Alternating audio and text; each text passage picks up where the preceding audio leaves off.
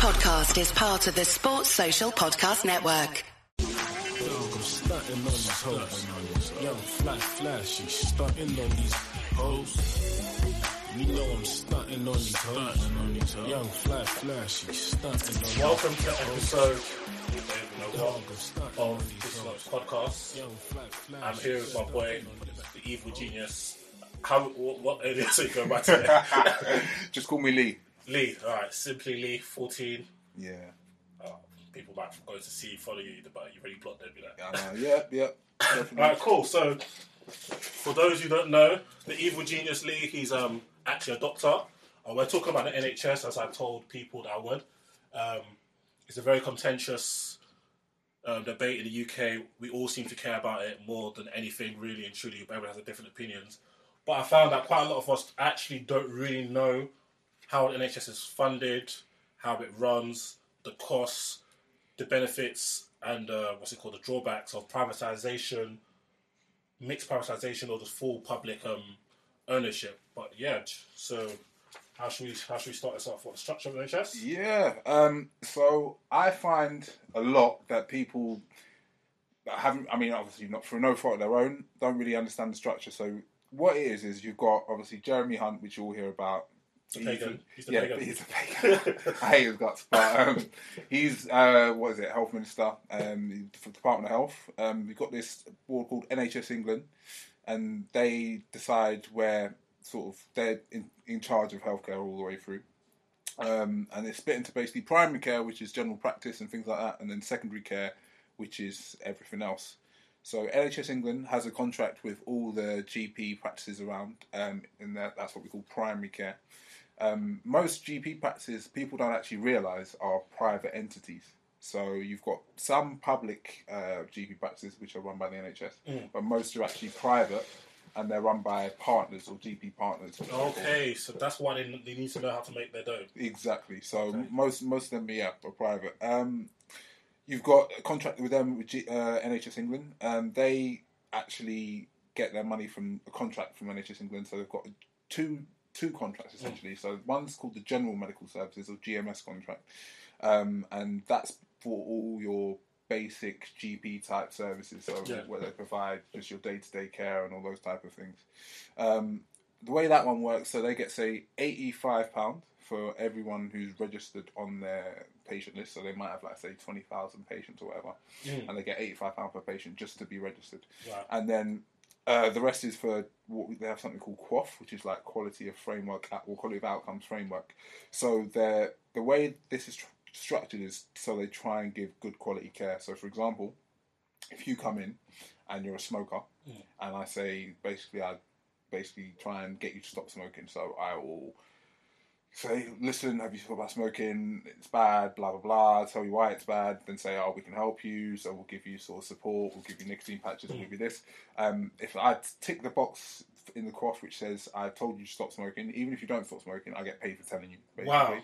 Wow. And then if I successfully get you to stop smoking, etc., I've given you nicotine patch and all this type of stuff, then I get paid more and more and more. Okay, so it's incentive-based. Precisely, it's incentive-based. Or if you've got high blood pressure, same thing. So if the blood pressure target, so say your target is 140 over 80 of your blood pressure for, say, a normal person.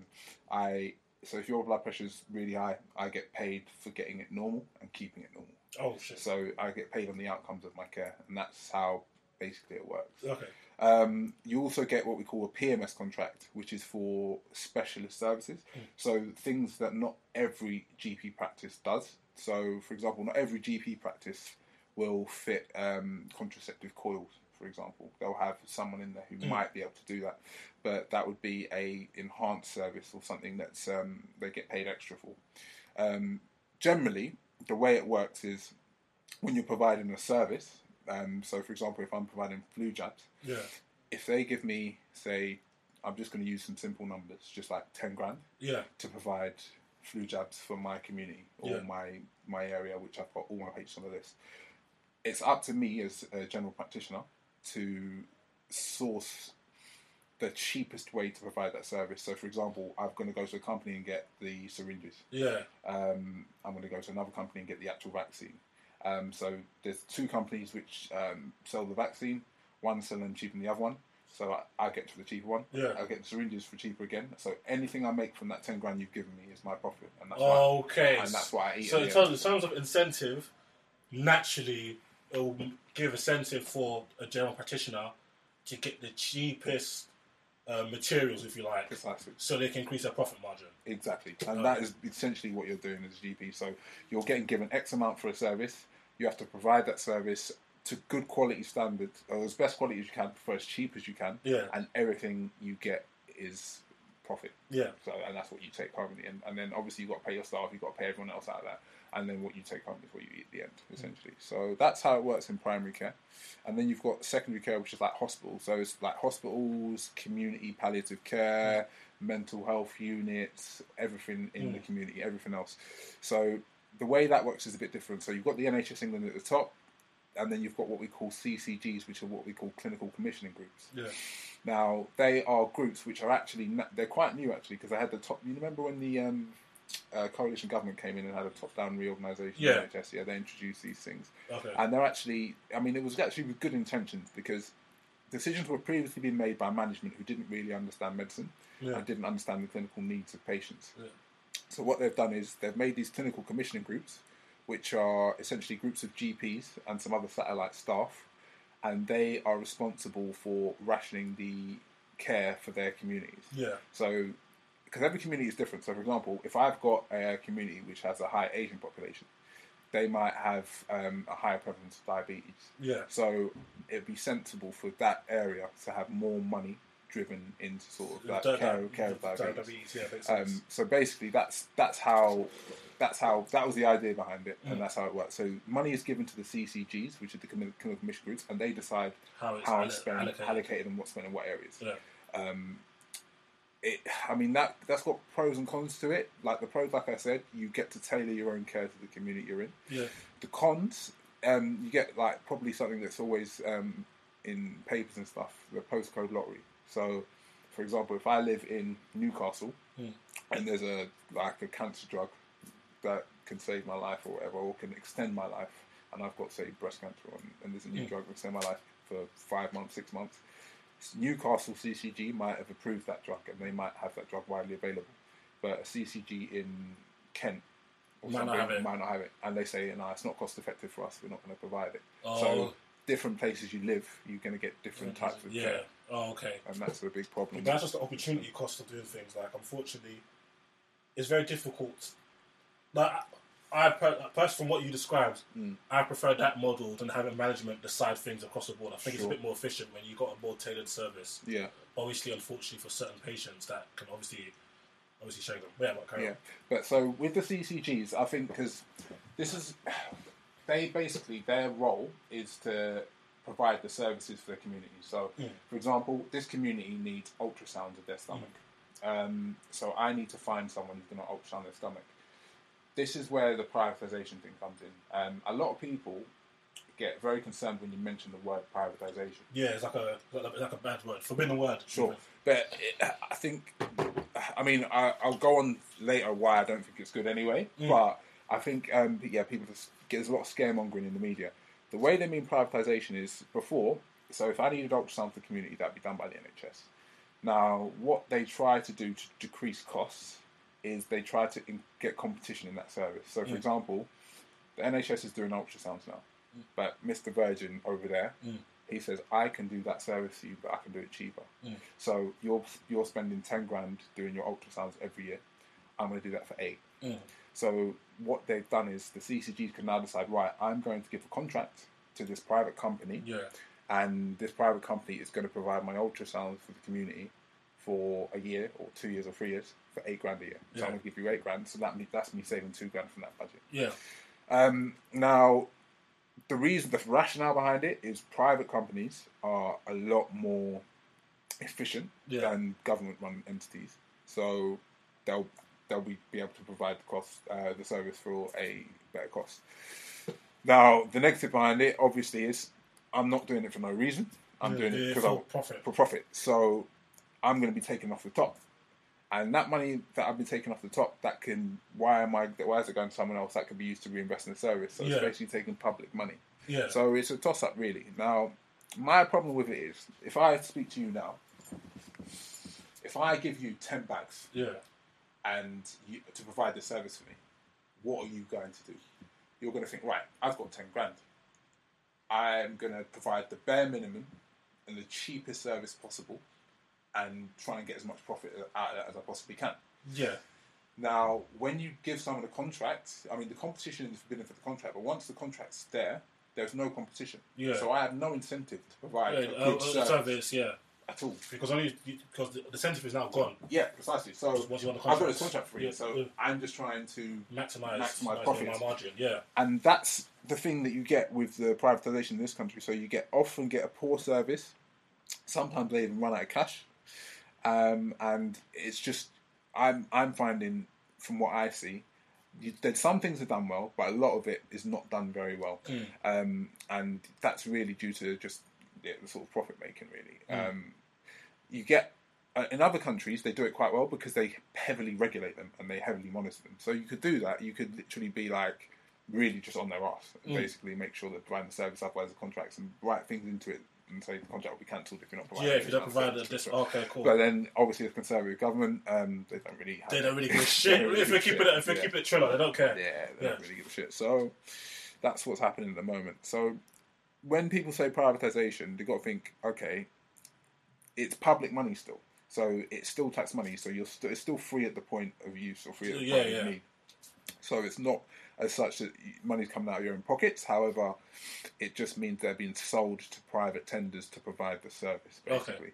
And then, like I said, there are problems with that in terms of you can get some just poor quality products, service, really precisely because there's no incentive for them. Because, for example, if they were competing with someone else down the road, so there's 3 ultrasound companies now, and they're all trying to get you to have their own ultrasound, all the quality goes up because there's competition. Yeah. But then once you won the contracts, you just chilled. So because no one else can actually provide that service. Yeah, obviously they don't put any performance-based not much metrics in their comp. So okay, it's letting these men get away with murder. Okay. Yeah. So in terms of contracts, obviously the contracts are going to be written in a way that there's going to be basic requirements. Yeah. But there's no drive for excellence from what I can see. There's some things, don't get me wrong, there's some things that are done well. So like the GPs, for example, the general practice, the private general practice, because that's what they are. A lot of them do very well, and a lot of the private practices are a lot better run than most of the NHS practices. But then in things like ultrasound and things like basic, just basic things like that, I don't know. I don't think the quality is very good, personally. Doesn't surprise me. Yeah, definitely not. So that's generally that's what's happening with privatisation at the moment. Efficiency versus quality. Yeah, that's what you're doing. But I think the main problem at the moment is the public are getting shagged by these PFI deals that were done by. When I was researching PFI, so obviously Lee told that kills me. Lee told me to check out PFIs. Yeah, so it was initially brought in by the Tories in the early 90s. So I think that's John Mayer's reign, I believe. Can't quite remember, but it really pushed off, ironically, on the Labour. So what a PFI actually is a private finance initiative. So it's basically where a fundraising method by the government where, let's say they need to start a new initiative. Instead of putting up upfront costs themselves, they sell the contract to like a private. So let's say Lee's got his own company. So I lease it off Lee for 20, 30 years. I pay, obviously, like how you're leasing a car or whatnot. You pay a certain amount a year plus interest for 20, 30 years. The problem with this is that instead of... How do I even start? Like, the problem with this is that, first of all, 1 in 5 of these initiatives after the 25, 30 year stretch are still owned by the private companies. Yep. So imagine paying 25 years for your mortgage, and afterwards the bank still holds the yard. Plus you've been paying interest. It's crazy, right? Crazy. Insane. Also, if you think about it in terms of why the government does this, in my opinion, I think about all about incentive. I always tell people what is the government's priority. People tell me, to govern the country. Nah, it's to win elections. So, boom. Instead of you paying money up front for certain initiatives in the health sector, you can sell that contract to somebody else, you lease it, so you're paying less money up front. And think about it, these contracts last 25, 30 years. So by the time the contract is done, you're probably not even in power anymore. So that way you save more money at that point to go and flip it into something else while you try to check the time. Yeah. I know for that. I know. Yeah, but yeah, it's not been that long. Yeah, so they really came to fruition under Labour, and it's got to a point where now it's a really big problem in the NHS from all the things I've read. Like, I was seeing stories of, like, switching, what is it? It's $13,000 to install 3 light bulbs in a building. Yeah. £500 to move 3 beds. Yeah. Like, this is just a complete waste of pee. It's a finesse, and this is the problem. I honestly think these people are actually selling it to their mates. Of course they are. Because there is no other explanation. So, and it's public money. To do the PFI deals, because they're getting so expensive, they're cutting money from public hospitals to actually help divert funds into these deals. And I just, when you look at them, you just think, how have they got away with this? It's actually insane. I don't understand. I'm sure if I was able to access the data and see the correlation between PFI contracts and party donations, I'm sure it'd be a clear correlation. But as I said, life's all about incentives. I found the PFI things mad. But yeah. But I mean, in a nutshell, like what the Conservatives are trying to do through the back door is decrease the quality of healthcare and make it so bad that they break the will of the people. Because the people are wedded to an idea of an NHS. They're wedded to the idea of... It's inbuilt in our culture. Precisely. If you ask anyone in England or do polls in England and any just actual English people, it's the thing they're most proud of. It's the thing they're most passionate about. So they're trying to make the services so bad, and that's why they don't care, that they break that idea and people think, right, we can't actually take this no more. So we'll change the system. But... it's how you change the system. That's the big problem. And I feel like, the big problem with the NHS at the moment is underfunded. Simple. And they're doing it by just underfunding, slowly eroding the funds. So they are increasing the amount and pledging more in real time. But the thing is, they say we're going to pledge X amount.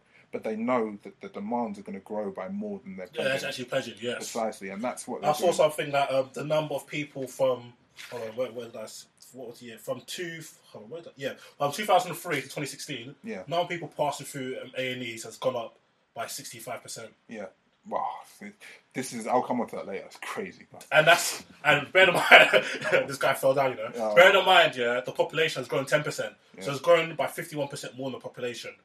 That's absurd. Yeah. I do think there's other factors that contribute to that, but I think I'll move on to that a bit later when I talk about overuse. But yeah, it's underfunded at the moment, and that's what they're doing. They're doing it on purpose to try and break the system.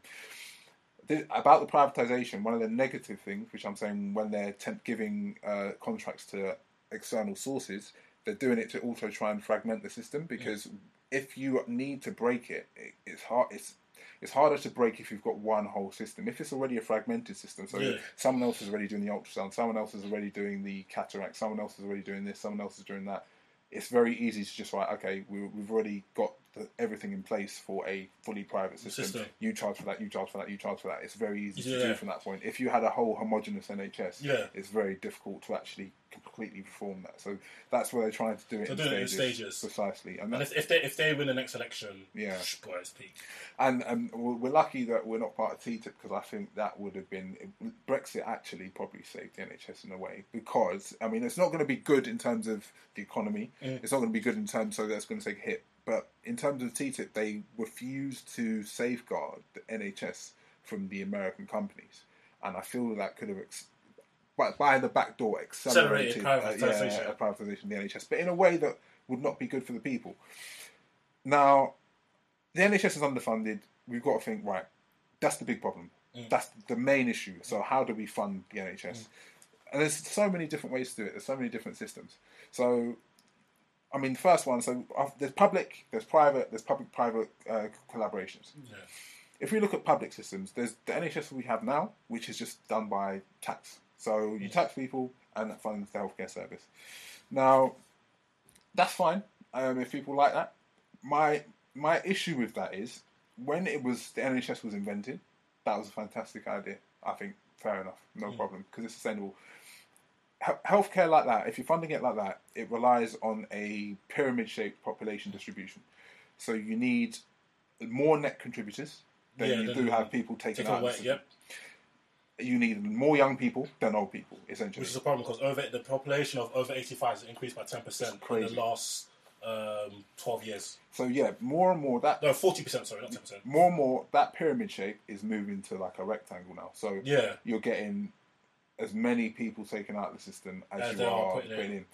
And bear in mind, as you mentioned on one of your previous podcasts, there's a lot of people who don't even pay any income tax. 43% of eligible working adults don't pay income tax. So now you're leaving it to a very, very small proportion of people to actually fund everyone's healthcare, which is insanity to me.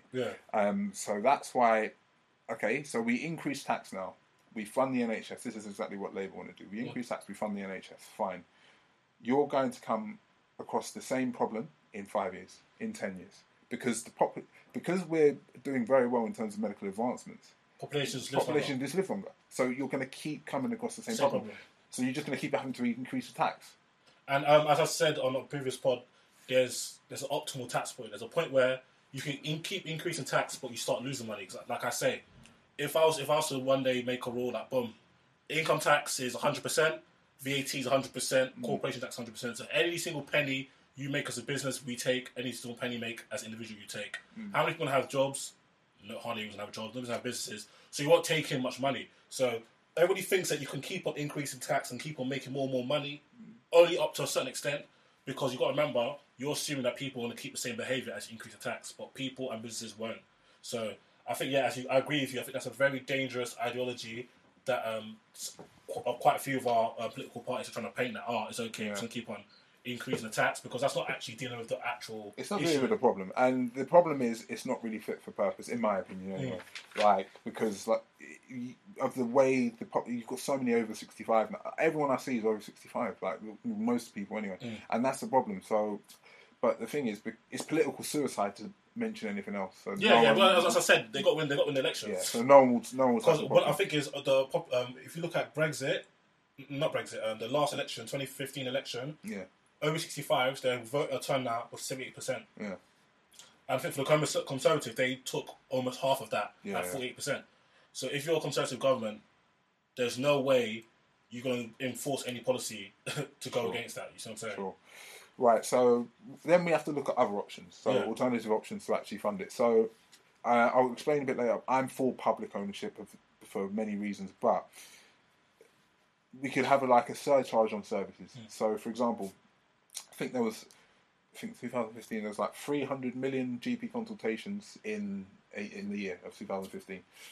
If you put a £10 charge on that, and you put a £10 charge of what I call non-resus A&E attendances, so people who walk into A&E. For no reason.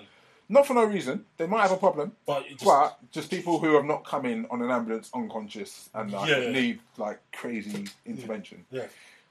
So if you put a £10 charge on each, you're probably going to raise a lot of money, and you're probably going to decrease a lot of pointless time wasters. Precisely, because a lot of people come into services, and I mean, I'll tell you what I've seen just in the last few months. I've seen someone come in with a hiccup. I'm not playing with you. Someone come with a hiccup. I saw a family of three come into A&E. This is A&E. Family of three came into A&E and come to the front desk and went, "We just came in for a checkup, all three of us." That's grandmother, mother, and baby. All three of them. And there's nothing wrong with them. Nothing wrong with them. And I was just like, nah, you can't be serious. They did get turfed at the door, because you're allowed to turf people at the door now. But I'm just saying the examples of some of the things. That's the culture, though, isn't it? Because people think, this is free, so so obviously it's not free per se, because you pay VAT. Quite a lot of people. Most people pay VAT. Even if you pay VAT, you pay via taxation. Yeah. But if you actually put a surcharge on a point of access, because I've tweeted this quite a few times because I've been in A&E, for me as a Nigerian to go A&E, you know that I actually have to be there. Sure. Yeah. And I've seen guys walking, bleeding nose, twisted ankle. Crazy. I was like, I'll slap charges on that. Yeah, definitely. Slap charges. And if you look at the behaviour of the British people are stingy. Look at when they introduced the 5p bag thing. Yeah.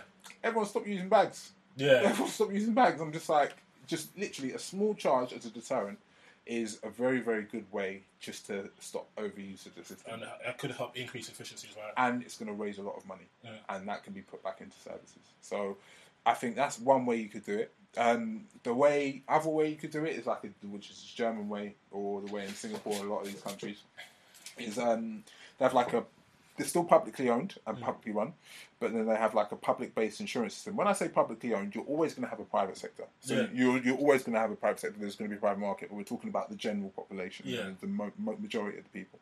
So you could have like a public-based insurance company. So in Germany, like they have sort of sickness funds. They're non-profit insurance-based companies, which basically look at everyone individually and provide sort of tailored service to everyone, essentially. That's another way you can do it, and it's good in a way because it's gonna prevent overuse because you're gonna have to come out of pocket for something. Yeah. You're not gonna just get everything just straight off the bat, etc. So that's why it's kind of a good system, but then it's still publicly owned. And the thing I like about public ownership is it prevents people like me getting greedy. I mean, people are going to get people are going to who actually follow me are going to scream because they're going to say, "Oh, that's not what you say. You want it to all burn down." Blah blah blah. The only reason I do is because we get so underpaid in this country compared to the global market rate. So if you're going to restrict our actual earning power, then at least pay us global market rate. Do you know what I mean? If you're going to not let free market forces actually take pay because I heard like compared to Australia and US, you get paid. But every day I get an email from Australia thinking, they're offering me silly money. I'm like, I'm going to bounce. I just want to bounce. Because kangaroo land. Yeah, honestly, it's nuts. But public ownership, it prevents us getting greedy because it allows for cost control.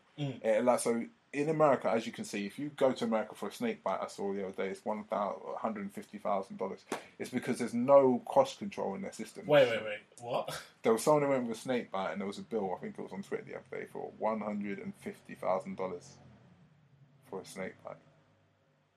It's a mad thing, bruv. America's $150,000. Exactly. But that state owes me bare peas. Yeah. What? Nah, it's nuts. So, But the thing is, because there's no control of their costs, so doctors can take liberties, basically. Yeah, one they can take the piss. The thing is, if you go in America, that's what free markets don't really work in America. But if you go in America, you don't know what you're paying for or how much it is. So, for example, you're going to get an X-ray. You don't know how much it is. You're going to have a blood test. You don't know how much it is. You don't know how much any of this is. The insurance is taking care of that. Now, that doesn't sit well with me. So imagine like you go into a coffee shop and like someone puts coffee down and you go, "How much is that coffee costs?" Drink the coffee and I'll tell you afterwards. We'll sort it out later. You'd never do that. No, you tell me it's 15 bar for one. Exactly. I'm gonna chuck all certain fam. It doesn't make sense. Yeah. Like so, in America, the problem you've got is you've got the insurance companies with criminal peas, and they're in bed with government. They're doing all these crazy things, and basically, doctors and insurance companies they have like it's like collective bargaining basically. But as long as the insurance companies are making their profit, they don't really give a toss. They don't give a toss what the cost is to the consumer, etc. So it's very, very difficult because you can't have that competition for every service. Yeah. So and that's what brings the cost down. For example, if you were having a true free market in healthcare, you'd have like say gallbladders are us. So if I know I need my gallbladder out, I've got 7 different choices all competing to take my gallbladder out. But with healthcare, the nature of healthcare, it's not very. You can't predict it. You don't know what's going to happen. You don't know if your gallbladder's going to go. You don't know if your speen's going to go, or whatever. So having that freedom of choice, which is what you'd have if you were to like buy a sofa or something like that. Yeah.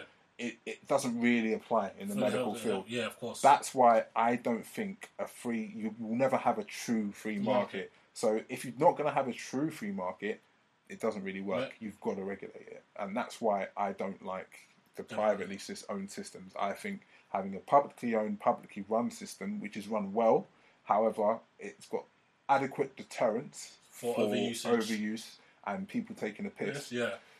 That's probably why I feel that system's better.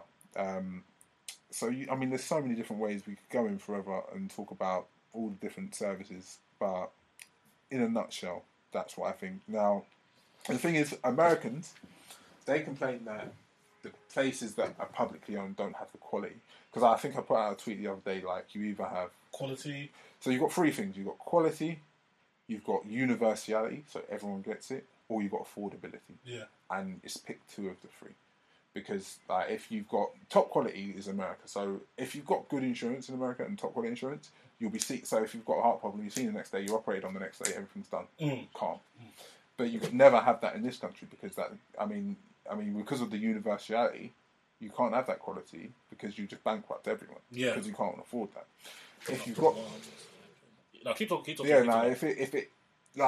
if it is an affordable system and a universal system, for example, like here, it's relatively affordable and it's universal, but you're not going to have a quality because you have to wait, and it has to be rationing. So, for example, you can't get everything on the NHS. There's panels which sit and decide what people can get. So, for example, you'll see a lot of overweight people who want lost a lot of weight and or want gastric band or want, so they'll put criteria for that. But say they want their skin removed, and it's a cosmetic thing.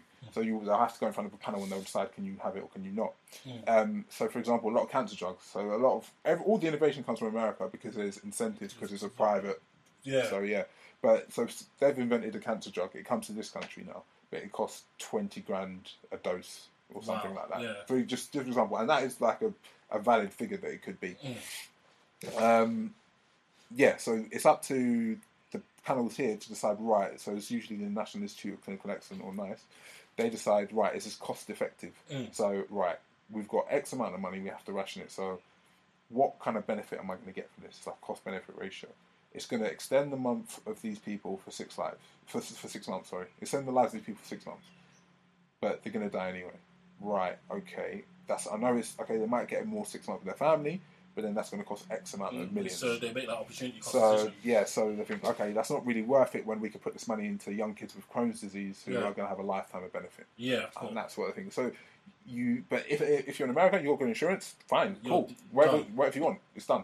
You've got it. Do you know what I mean? So that's where you get the quality component, and that's the argument for sort of private. You can get top quality service from having that private type institution. But I feel like one of the big problems people don't realise as well is, as well as the pyramid, like I was talking about earlier, the pyramid-shaped distribution, and you need more net contributors. So for people that don't understand that, that's just people who are actually paying taxes and contributing to the pot that the government has to actually reinvest into healthcare. Sure. Yeah. And they're contributing more than they're taking out. Away. So they're healthy, so they don't really need anything, but they're still paying the taxes so other people can use them. Yeah. So they've got more. As well as that, you've got the spiralling cost of healthcare, because healthcare is not like everything else. The cost is literally just going like that because of medical innovation. Yeah. So let's say in 1940, if you had a heart attack, I'd probably give you a bit of aspirin, if you have any signs of what we call heart failure, I'll give you a bit of Furosemide, then I'll sit you in the corner and see how you do. and that's it, and that's done. And that's how they treated a heart attack back then. Nowadays, everyone gets what we call primary coronary intervention, which is basically they shoot some dye up into your arteries. They see where the blockage is. They've got all these fancy things to see where the blockage is. Then they go in through your groin and they take out the blockage and then they put in a stent. So that's costing $10. So to treat a heart attack back then may have cost, including inflation and all that, may cost, for example, I'm not giving you exact figures, £50. Yeah. Now it costs $10. So if to treat cancer before, you treat it to a point, but then you didn't have enough in terms of medical innovation to actually do anything, so people just died. Yeah. Now they can keep people alive for a very, very long time. So people are having surgeries, having chemo, radio, all these fancy things. So everything's getting very, very expensive at a very, very, very alarming rate. So not only is there more people who are not contributing because they're elderly, they're retired, and all those type of things, the costs are so much more. So it's just not sustainable. I just don't see. And even, as I said, I was even thinking from a macroeconomic point of view. Not only is it that, but our actual real incomes are decreasing as people. So we, as people, can't even afford to even give more. We can't even afford, the average person can't afford to give more. And the people that make mega Ps, they're already paying, us. The IFS, they released a study on some of the party's manifestos, and they said the group that Labour are targeting, the 80 grand upwards, they're saying that those group of people take up, I think it's 8% of the population, but in terms of income tax, they pay 40% of income tax. Yeah. So you can't really tax those people even more because they're already doing more than their quote unquote fair share, and you can't really keep taxing the people at the bottom end because we don't actually have enough disposable income to live. That's why the amount of household credit and debts is going up. Sure. So the system how can I say this? We really can't afford to keep on the NHS at this current stage. It's impossible. Unless everybody's willing to have doctors and nurses who are paid shoddily and the quality going down on a year in basis. Sure. I mean, like it is difficult. Like it just doesn't seem sustainable because of, like I said, the double whammy of the spiraling cost of healthcare and the population. So, and as you said, it just doesn't seem like if you're going to tax people more and more. I mean, the only thing you can say is, right, okay, the government spend a lot of money on other things like Trident and blah, blah, blah. And reallocate resources. Reallocate it. Fine. 10 years down the line, you're going to be in the same problem. Yeah. 5 years down the line, you're going to be in the same problem. 15 years, the same problem. So I just feel like it needs change now. It's not fit for modern day. Yeah. So we need to actually get a system which is fit for purpose in this modern day. But as you were saying about doctors and stuff being paid shoddily and nurses being paid shoddily, that, like, everyone talks about this in terms of one of the benefits or the positives of the NHS is it's so efficient. It's so efficient. The cost per capita, blah, blah. That's what you see politicians say all the time, and it drives me insane. I'm screaming when I'm watching Question Time. I'm screaming at my TV. I'm tweeting, bit angry, hashtagging QT, like you lot. No, anyway. But you can swear if you want to. It's calm. No, okay, fine. I didn't know I could swear. You can. But like, so the cost per capita is low of the UK. It is low. So the UK, as of 2015, explain cost per capita. So cost per capita. So is basically all the healthcare all the spending healthcare in the whole country. So absolutely everything, including private, including public, including absolutely everything spent per person. Yeah. So that how much per head are they spending on healthcare? So in the UK in 2015, I think it was and they did it in dollars just to homogenise everything. It was $4,003. For example, compared to the USA, it was 9,451, and that's double. a lot of that's inefficiency. And a lot of that people, because the thing is in America as well about the inefficiency. So, for example, if you've got decent insurance, I'm like rubbing my hands because I'm like, right, yeah, you're coming with a cough. Let's get CT scan. Why not? Just because it adds to the cost. But yeah, so America, they spend 9,451. In other sort of countries, I'll give you some comparisons. So Australia spend not much more than us, so 4,420. Would you say their system, would you say their healthcare quality is a lot better than us? Yes, definitely. Miles better.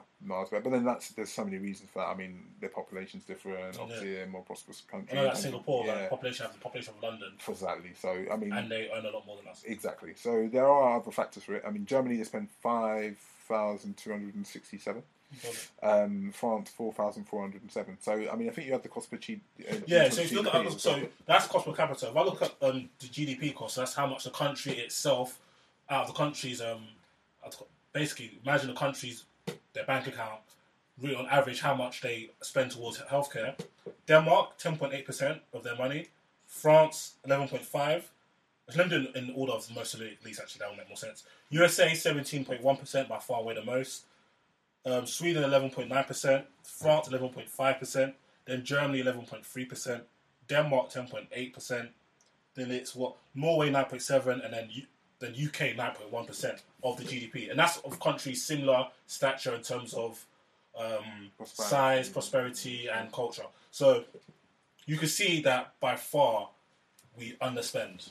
Yeah. On a per capita basis and on a more macro basis. And it's true. And it shows. We do need to spend more on healthcare, bottom line. But it's where the funding comes from, as I said. Yeah. But just to touch on the efficiency thing, and that's what they used to say, we're so efficient. We get all this service for free, and we don't spend that much on a GDP basis, and we don't spend that much per capita. But the thing is, if you look at the NHS, 65% of the cost in the NHS is on staff. So all these expensive drugs, all these expensive treatments, all these things, the mainstay of costs is staffing. Now, the reason, I mean, you look at these gaps compared to all these other countries, the reason if you've got 65% of your costs and you're underpaying that 65%, that's why you're efficient. Yeah. That's where most of the efficiency comes from. Yeah. So if you, I mean, there was a beautiful study done, and it showed, it was only doctors, so I didn't look at anyone else, but it showed how if you adjust for standard of living and things like that, and it was saying the UK are the most underpaid in terms of the physicians and surgeons, just out of the first world countries. They're just so underpaid. Honestly, it's outrageous. Doesn't surprise me. And that's the problem. So people keep screaming efficiency, efficiency, efficiency. We're so efficient. Yes, like amazing. But the reason is because you underpay your staff. And if you did upgrade the pay for the staff 65%, personally, I haven't done the maths myself, but I think you'll see a lot of these efficiency or just whittle away. will whittle away, and 100%. it wouldn't be that much different. So I just feel like, and this is the problem, but it's where we're going to get that funding from. Where are we going to get that extra money to spend and actually pay the staff properly?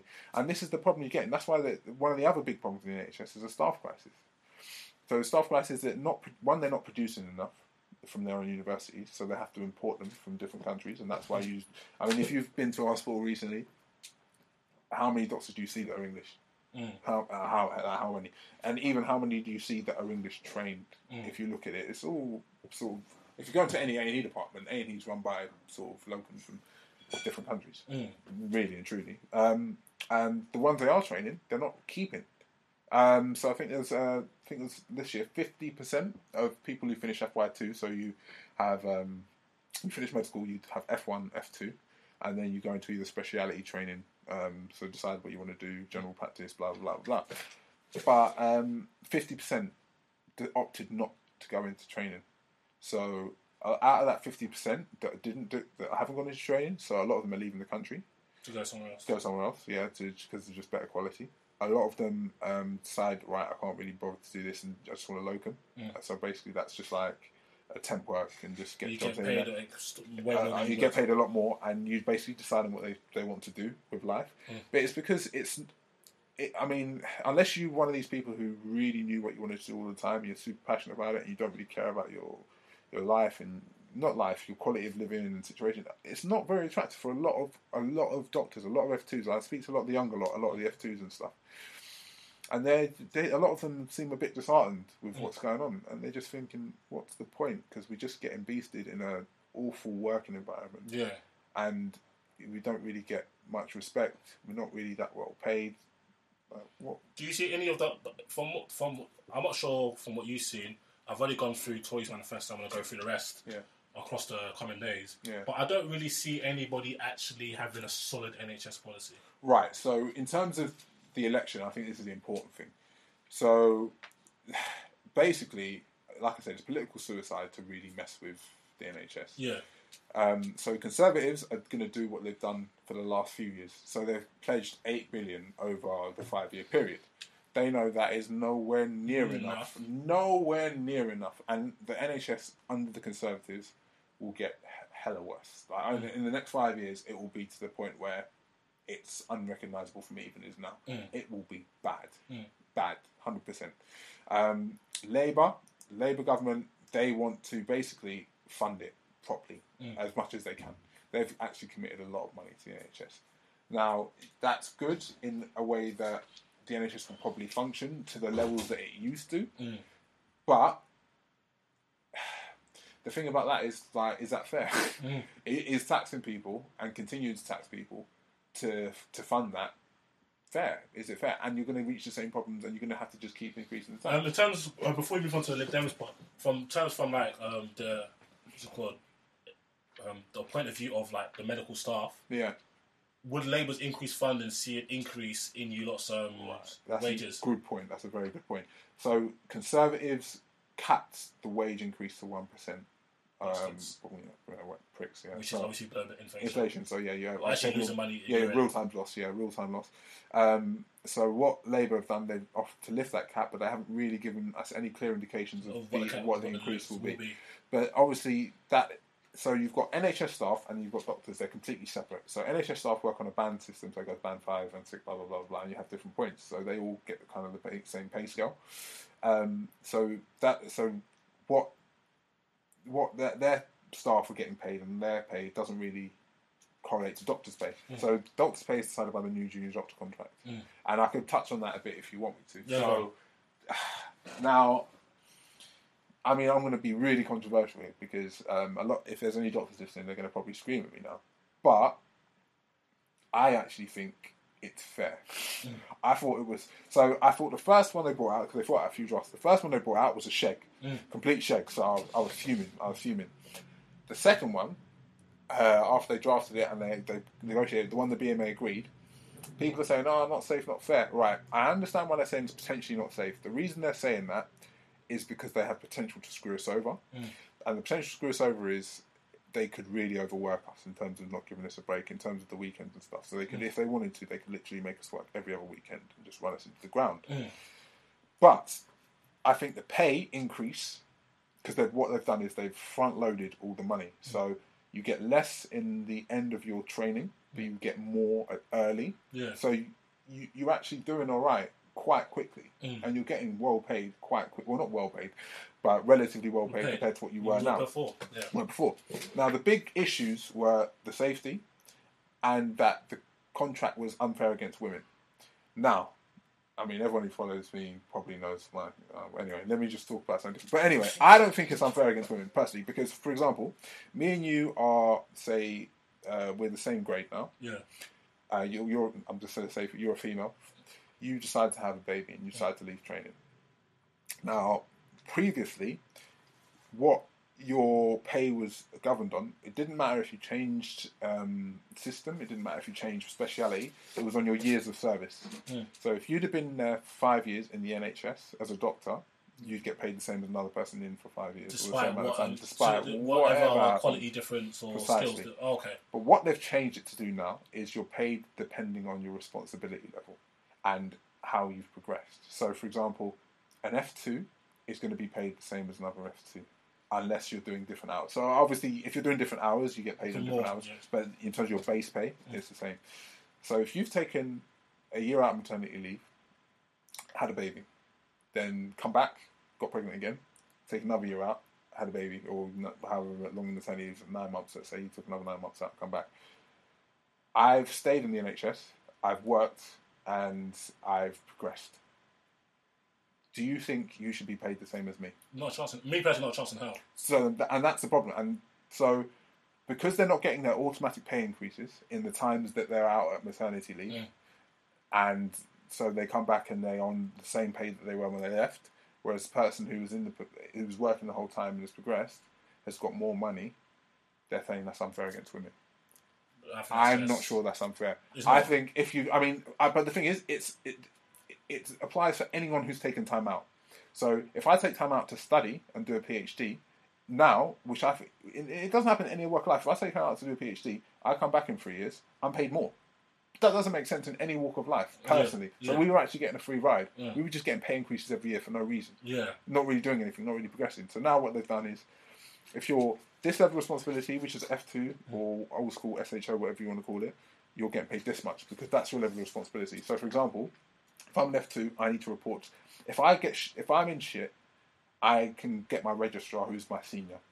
I'm not an F2, but that's what they could do at that position. So they could come and get a registrar, and then the responsibility is on him. If he feels that he can't deal with it, then he goes and gets a consultant, and the responsibility is on them. So you're paid on the grade of responsibility you're on. So, for example, I don't feel like... So you'd have people who had done surgery for 2 years, or 3 years. They'd become a surgical registrar, decided, bun this, like, it's a long life, I don't really want to do this, let me go do GP. Come back down to GP now, so then they've come back and started training again. So they're at a less level of responsibility because they're still reporting to someone else. But they're paid the same as they were when they were a surgical registrar. That's insane. Which is nuts. It doesn't make sense. Because your pay is not what your actual output is. Exactly. It's what you had. It's not efficient. Just so it never goes down. So it doesn't. So I think that's a very fair way to run the system. There is. I think that is. So they've actually increased the pay. So the pay's gone up. I mean. So for example, I wouldn't say the whole thing, but my pay's going to be going up $7,000 for doing nothing. For doing nothing. For doing allow it. For doing nothing. Stingy. I am a stingy guy. But so they're actually paying you a lot better because they're paying you earlier. So the only people it's going to sheg really are people who are doing long training programs and who are senior registrars who are just about to be consultants. They'll be getting a lot less than what they were. But if you look at the people who are running through, cumulatively over your career, you get more money. Oh, okay. So I think really and truly, it's not really a bad deal. The only thing we need to do is to fight to make sure that they don't shake you on the rotors and things like that. Yeah. And also, the big thing about the junior doctor contract, which is good, the big thing, previously, you see doctors, I mean, you know plenty of them as well, they're staying, like, they finish at 5 but they're staying till 9 o'clock. Yeah. And you don't get paid for it. Yeah. And you don't get paid for it. You don't, I mean, when I was at F1, F2, ST1, ST2, that is what I did. Literally, you just stay in late, and you're not getting paid for it because you have to finish your work, otherwise people die. Yeah. But now, in the new contract, you get paid for every hour you do. So you get overtime payments, and you get payment for plus those. You get paid for the hour plus 37.5% or something. So you get paid more of a rate for staying behind. How is that not fair? That's lit. How is that not fair? That's lit. So it's a good deal, and like, I think personally it's a good deal. That's my opinion. My brother as well, like me and my brother's doctor as well. So we've literally been discussing it. We discussed it at the time, discussed it for ages. The first deal was a shag. I went to vote no. The second deal is actually pretty good. So I don't think they should complain. Okay, so we spoke about Labour. We spoke about what do you think about the Liberal Democrat? Because I think I'm probably more likely to vote for them orange pagans than the others. But I mean, they're the same. They just pledge. They pledge more money than Conservatives, less money than Labour. So they're in between. In between, yeah. So, but they've not pledged to change any of the system or anything like that. So yeah, because I don't really see any real changes in terms of the structure of the system. Nothing's going to change. I mean, the only thing about Labour is they'll fund it properly. They'll fund it properly, but is that the right thing to do? Yeah, so, I'm not sure that is. So for the listeners, if NHS is something that you vote for, like if that's like your main crux of what you want to vote for, Labour probably might be the best option for that. If you believe in that, yeah. Yeah, but if people who don't have 100 bags a year, they don't give a shit yeah, about what they do. True. So yeah, it really depends on you. So yeah, as much as I'm not a Labour fan, if the NHS probably might be in the better hands of Labour than it is, definitely Conservatives going to torpedo the whole thing. And so Labour, Liberal Democrats probably a better option because Conservatives are just going to... Like, is that the play? No, when you play Jingle, you take it one block at a time. Yeah. That's the vibe. And you know why they're idiots? This is another reason they're idiots. I just want to... So, you keep hearing about this 7-day service. 7-day service, 7-day service, 7-day service, GP, 7-day service, everything. Bruv! You have a 7-day service there. You just don't want to pay for it. So all they have to do, like in terms of, okay, you can't see a GP on a Saturday, right? Yeah. And you're annoyed about that because you're working full time and you want to see a GP on a Saturday. They already have an out of hours service which is functionally there and it's running. The big issue is, right? I didn't even know that. Yeah, no one knows it. One, there's big issue is, one, they don't advertise it. No one knows about it. No one knows it's there. Two, there's not enough staff there. All you need to do. So you've got your GP. No one sees the same GP anymore anyway. It's not like the old days where everyone comes in and sees the same GP, same GP, same GP, same GP. All you need to do is literally increase the staff in your out of hours and link the computer systems. Because the big problem when you do out of hours is you don't have access to the you don't have access. Yeah, you don't have access. So, for example, someone comes in now. I can't do all their QoF. I can't do all these things because I don't have access. So I'm just literally a stopgap till they can see their GP next week. That's not efficient. So it's not efficient. So you're seeing the same person, someone who could solve your problem, but you're seeing two people. Yeah, it doesn't make sense. Give GPs out of hours the access to that system, and then link the systems. Yeah, just link the systems like that, and then increase and pay for the staff. The reason is Conservatives don't want to pay for it. Yeah. They want GPs on that same contract to basically do more work with not really much more money. So they want to stretch the team. Yeah, so they're shagging in so many different ways. They're so disgusting. And that's the thing, and because me personally, like with my career, like I did both sets of exams. So I'm doing physician exams, so MRCP, MRCGP. So I did both just so I have the choice. But I looked at medicine, and I looked at the people in medicine. Everyone just looks unhappy. Everyone looks unhappy. So for me, it's a sports thing. But let me go to a football club because I can't handle it. Because looking at the NHS, I'm just seeing a lot of doctors and they're stressed, they're struggling. Work-life balance is just shagged, and they're not paid well enough for what they do. Like, there's so much data you can just see inefficiency everywhere. Like I was seeing, just in missed appointments alone cost £700 million. Crazy. Imagine if you were paying £10 for your appointment. Do you think anyone's missing their appointment, or without cancelling it or calling up? No chance. So that's another overuse thing, man. That's another overuse thing. But yeah, anything else you want to touch on? You can rant. This is your... I can rant. Oh man. So do you know what people say? Like healthcare's alright. healthcare is a right. I mean, I'm not sure what you believe, but I just think how can it be a right, man? So if it's a right, you're basically saying that we need to provide this for everyone, no matter what the cost. But my problem is, who's paying for it? How do we fund it? It's not like, so for example, I feel like a right is that you have a right to safety. So I can't just come run up in your house with a shank and start. I can't do that. Do you know what I mean? Yeah. And I feel like, so you should have a right to safety and non-violence and those types of things. But, or like people compare it often with education. So, in some places education's not right. But we have to look at everything in context. The cost implications are not the same. So you don't, in education, okay, obviously you've got inflation, you've got new technology. But in terms of, but it doesn't really rise at like that steep rate that medicine it's relatively constant or relatively consistent with in terms of the increase in standard of living generally. But healthcare is different, it's like it rises exponentially. So if it's a right, where does it stop? What is a right? So you have a right to people. When I ask people this, because I'm getting some back and forth about it, they say, okay, no, but so I say if a treatment costs, so this surgery costs 50 bag, you think that's all right? 50 bag, so you have to have it. This treatment, so this it's cancer treatment. It costs.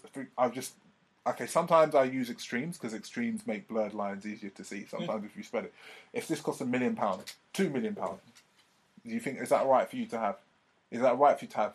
Because it's difficult. Because people forget that there's a finite amount of resources, isn't it? So the government doesn't. It's not like Monopoly or and GTA could do money cheap. The government can't do money cheap. They have a pot of money that they can spend. So every pound spent on X is £1 less spent on Y. Precisely. So I think that's where you really got to think. In terms of me thinking, in my opinion, I think it's a right. I think like basic healthcare is a right. See, this is what I was saying. What's basic? What's basic? And this is I stump everyone on Twitter with this. I ask them what's basic, and they say, I don't really know because I don't know enough about healthcare. Exactly, fine. But the reason why I say that is because I want people to be able to contribute in terms of money. So you actually need a semi-healthy population to have a semi-healthy economy. I understand that. But what's basic? Because, like I was saying, but when I say a right, I still think when I say it's a right, I feel like okay. I don't even think it's a right. Actually, I personally have to pay for shit. I think apart from shelter, water. You think shelter's a right? Yeah, but just because of crime. No, not even a right. Necessity. It's a necessity, but I'll agree with that. But not a right. But then the thing is, it's true. Who's going to pay for it? This is what I'm saying. It's true. It's true. I don't agree with you. I feel you. All these rights that you're giving to people. Okay, I understand. Like, I have a right for no one to touch me and no one to come. But why do I have to give? You should be giving. I know it sounds harsh, but giving people stuff as a right. People compare it to education. So again, I'm another one who thinks education is a privilege, but it's a privilege that we should have. Education, again, you don't get the same in terms of like the cost of as I was saying, but I thought education is a multiplier. But what I was saying is, privilege, healthcare, is a privilege, but that we should do our best to make accessible and affordable for everyone. That's my thing, because when you've got healthcare, you're dealing with people's intellectual property as well. So this guy has created a cure, let's say a cure to AIDS. He's worked his arse off.